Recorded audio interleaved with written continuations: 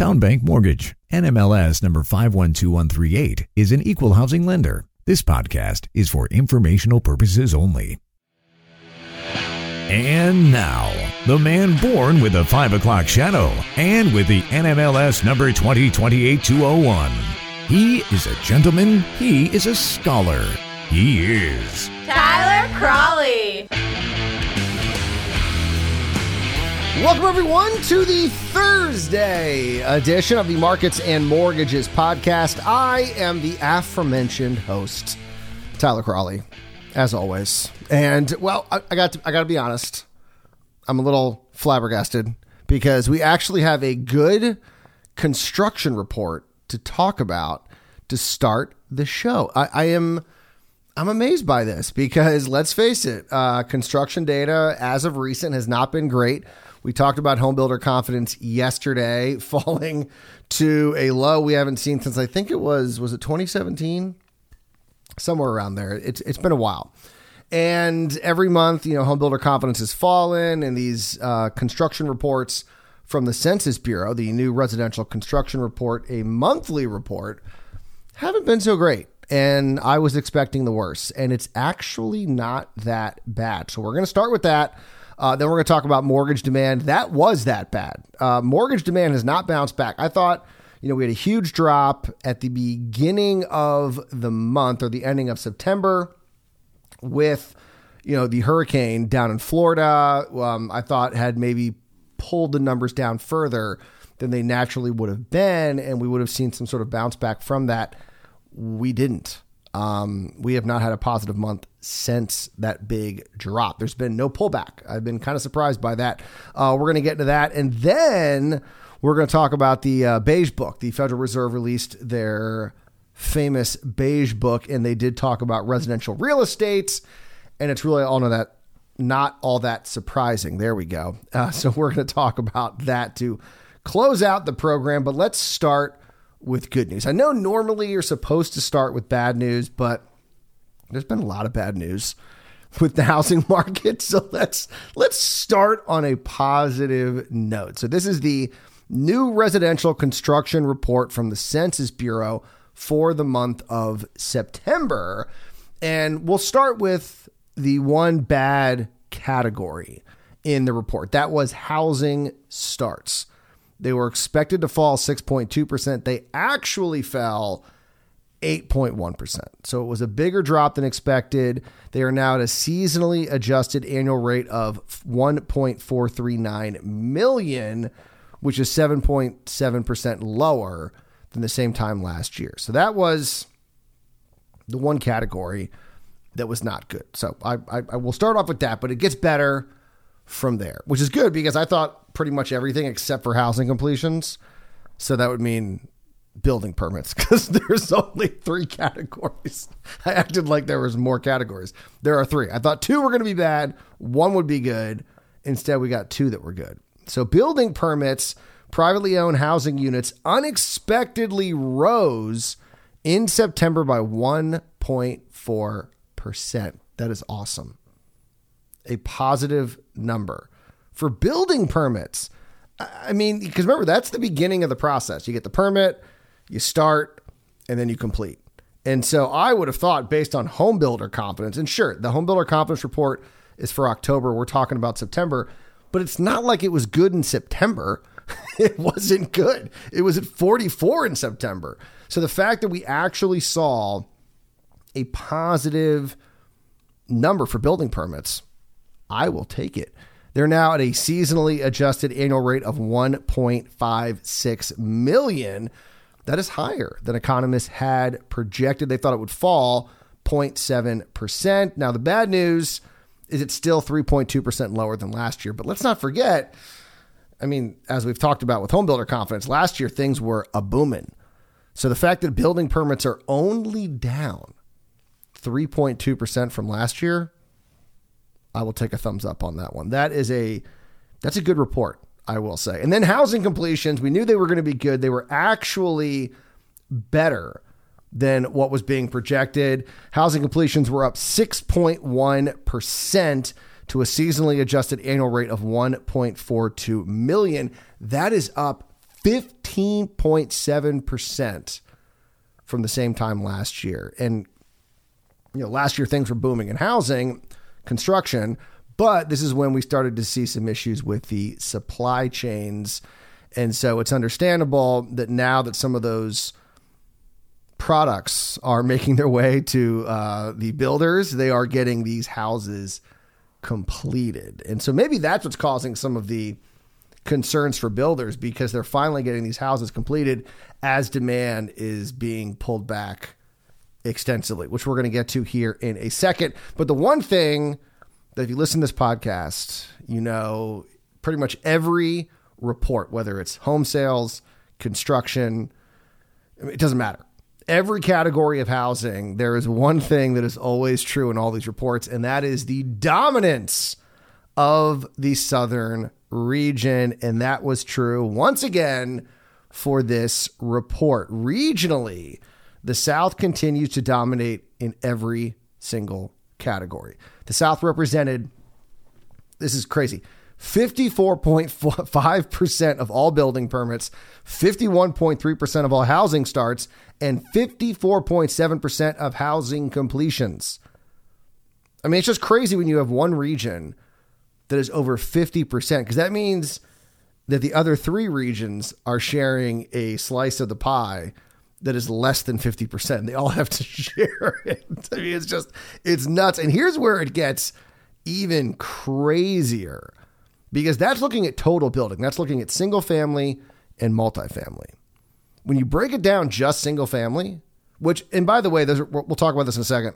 The single family is down pretty significantly, but not in the South. Well, I mean, it's down in the South, but not as bad as everywhere else.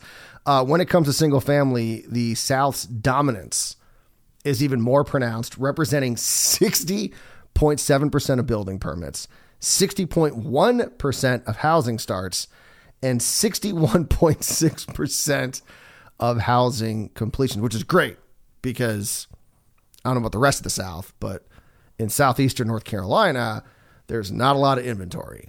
So seeing that there's housing, that large percentage of housing completions, I will take as a good sign. Now, it's also a sign that there are that few happening in the other three regions, but man, the South is just dominating in every report. I mean, I know at some point it's, going to slow and sort of normalize, but it's crazy to me because, things are slower. As someone in the mortgage industry, I can see, I saw the slowdown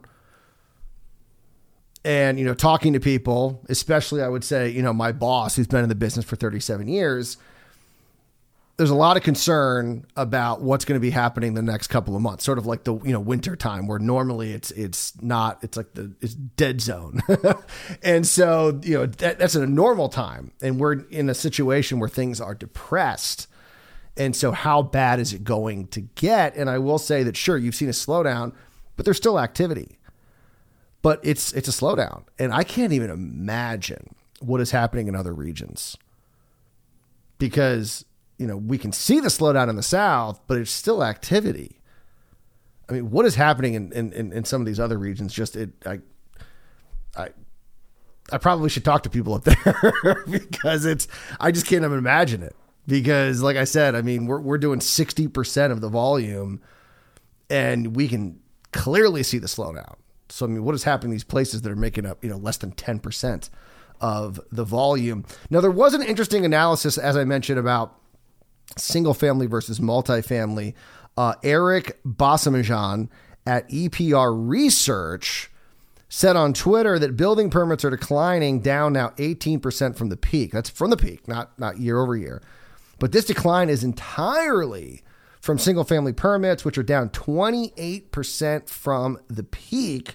Multifamily permits continue to trend higher. And I actually don't think this is a horrible development, because if you think about it, you can build a lot more units in less space. And we know that in a lot of places, I mean, here in southeastern North Carolina, I'm in Wilmington, North Carolina, I mean, we are literally running out of places to build. I mean, because we have to our east, we have a ocean, and then to our west, We have a river. And so we are limited in those directions. So we can go, of course, north and south, but it does limit our ability. And so we are literally running out of land to build on. And I know other places, obviously places like, New York City would probably come to mind, but bigger cities that ran out of land, decades ago.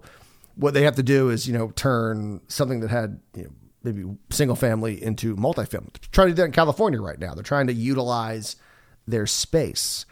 And so when I see that multifamily is exploding, maybe at the expense of single family, I don't necessarily see it as a bad thing, because you can build more units, which means you can house more families, which will probably actually have a stronger impact on housing affordability, because you're going to see more units come to market as they build more multifamily.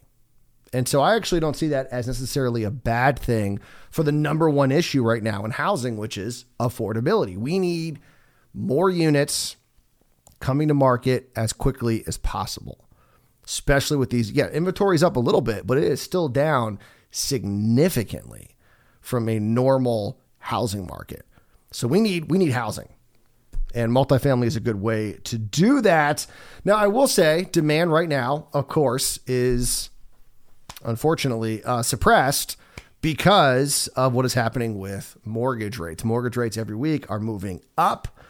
Maybe not as well. We'll see. We'll get that report today from Freddie Mac, but we've seen some big jumps recently with mortgage rates, and that is definitely having an impact. Not only is it pushing people off that affordability fence, which they might be able to afford now they can't, a house, psychologically, it's people are like, what?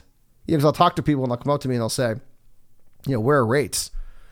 And I'll be like, well, they're getting close to 7 and some days over 7.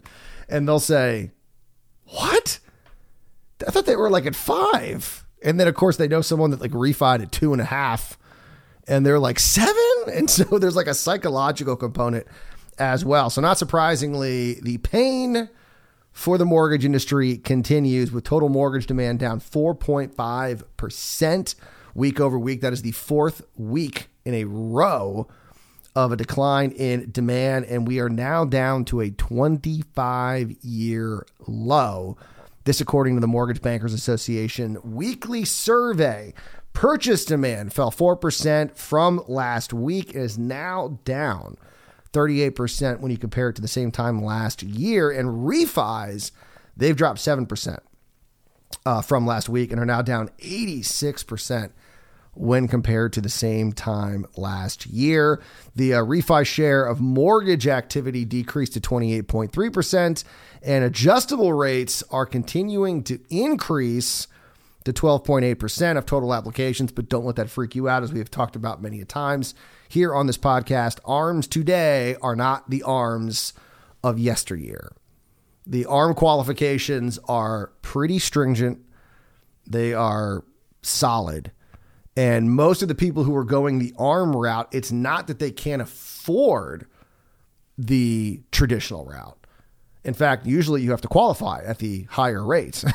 It's just because they're trying to save money, which, how do you blame them for going that route, especially with the conventional wisdom being that rates will fall at some point, whether that's going to be 6 months or 2 years. I'm leaning probably towards the 2 years. I'm not saying it's going to be exactly 2 years, but based on what's happening, we are going to have to get some inflation reports that are really showing inflation falling before Jerome Powell, especially, or anyone at the Fed, is like, oh yeah, let's start lowering rates. So, it's a very interesting situation, but why not get a, ARM and take advantage and say, okay, because I don't think anyone doesn't think that we're going to see rates drop in the next 3 years. Now, will it take that full 3? Hopefully not. But I think it's a safe bet. And so that's why people are probably going the ARM route. And speaking of mortgage rates, now this is, once again, the Mortgage Bankers weekly survey, the Mortgage Bankers Association weekly survey. These are their rates, not mine, not Towns. These are the Mortgage Bankers Association. And this is actually for last week, for the week ending, It's somewhere in there. October 14th. There. I forgot. I could have just looked at my watch and done the math really quickly, but that would have been no fun. Mortgage rates are continuing to inch closer to 7%. They have the 30-year fix jumping 11 basis points to 6.94%. And rates are now up. This is such a crazy number. 370 basis points when compared to last year. The 15-year fixed actually fell 3 points. Hey, there you go. To 6.09%. And the 5-1 ARM was up 9 bits to 5.65%. That's so crazy. I mean, the 15-year at 6% and the 5-1 ARM at 5.6 is just, man, oh man. Joel Kahn, NBA economist, said with rates reaching 20-year highs, ARMs are getting more attractive, as we just discussed. He said in a statement, quote, mortgage applications are now into their fourth month of declines, dropping to the lowest level since 1997 as a 30-year fixed mortgage rate hit 6.94%, the highest level since 2002. With rates at these high levels, the ARM share rose to 12.8% of all applications, which was the highest share since March 2008. ARM loans continue to remain a viable option for borrowers who are still trying to find ways to reduce their monthly payments. Can't blame them. I mean, you just can't. I mean, if you got that option, it's not a bad route to go. Now, if you can afford, 30 years, it's no big deal. Then, why bother? But it's not a bad route to go. And you can understand why people are going that route. But remember, I got to stress this: the ARMs today are not the ARMs of yesteryear. Not even close to being the same thing. All right, real quick here before we run out of time, we got the Fed Beige Book coming out. Of course, all the Federal Reserve banks all over the country coming together, releasing this report, talking about the state of the economy, looking at labor markets, looking at real estate, looking at what's happening with wages, everything else.